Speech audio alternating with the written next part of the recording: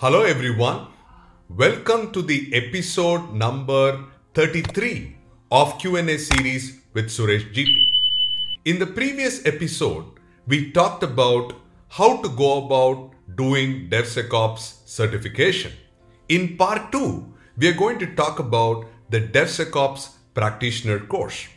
The DevSecOps Practitioner course is a 3-day course offered by the DevOps Institute. Now, this involves a deeper level of understanding of practical aspects that you would go ahead and implement in your workplace. Now, what are the course objectives of the DevSecOps Practitioner certification? The first and foremost thing is to comprehend the underlying principle of DevSecOps, distinguish between the technical elements used across DevSecOps practices, demonstrate how practically maturity concepts can be extended across different layers, how to implement a metric-based assessment tied to your organization, recognize modern architectural concepts including microservices and monolithic transitions, recognize the various languages and tools that are used to communicate architectural concepts, contrast the options used to build a DevSecOps infrastructure through platform as a service, serverless construction, and event-driven mediums. It also talks about preparing hiring practices to recognize and understand the individual knowledge, skills, abilities required for maturing your DevOps and DevSecOps practices. We'll also talk about the various technical requirements tied to DevSecOps pipelines and how those impact people and process choices. We'll also review various approaches to secure data repositories and pipelines. We'll analyze how monitoring and observability practices contribute to valuable outcomes. We will comprehend how to implement monitoring at key points to contribute to actionable analysis, be it your infrastructure monitoring or application side of monitoring. We will also evaluate how different experimental structures will contribute to the third wave of DevSecOps. And we'll also talk about some future trends that may affect DevSecOps. So it's quite a comprehensive course that we expect people to take advantage and apply it in their whole organization.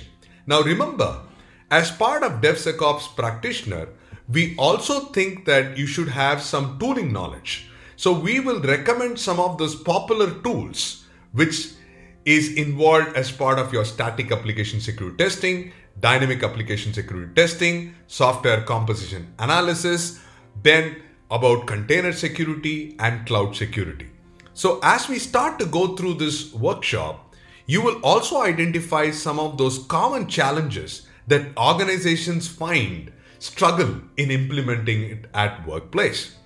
So as we go through this 3-day session, we will also have a lot of exercises where we need to go and build threat modeling exercises. We need to identify some of those key metrics that could be applied to your organization. We will also identify a value stream mapping. We will also look at integration of your CI/CD pipelines. We will also look at some of the bottlenecks that exist for deployment of your service. And more importantly, what kind of knowledge, skills, and attitude you need to build for building a DevSecOps capability within your organization. Now, overall, it's a fantastic course with practical knowledge and guidance with your lead consultants that you can bring value to your organization.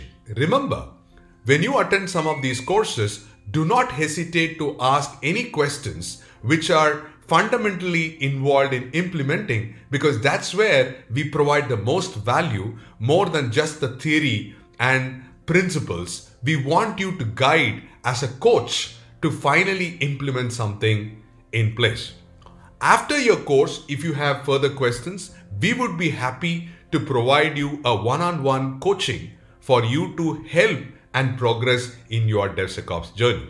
I hope you have now got the foundation aspect as well as the practitioner aspect of DevSecOps certification course from the DevOps Institute. So why are you delaying? It is a golden opportunity for you to sign up for our upcoming courses of DevSecOps Foundation and DevSecOps Practitioner. If you have any questions, please do reach out to us on TaUB Solutions website, and we will be more than happy to address your queries. I hope this episode of Q&A series was useful for you to understand all about DevSecOps certification courses. And I wish you all good luck and hope to see you in our next episode of Q&A series. Until then, stay safe and thank you very much.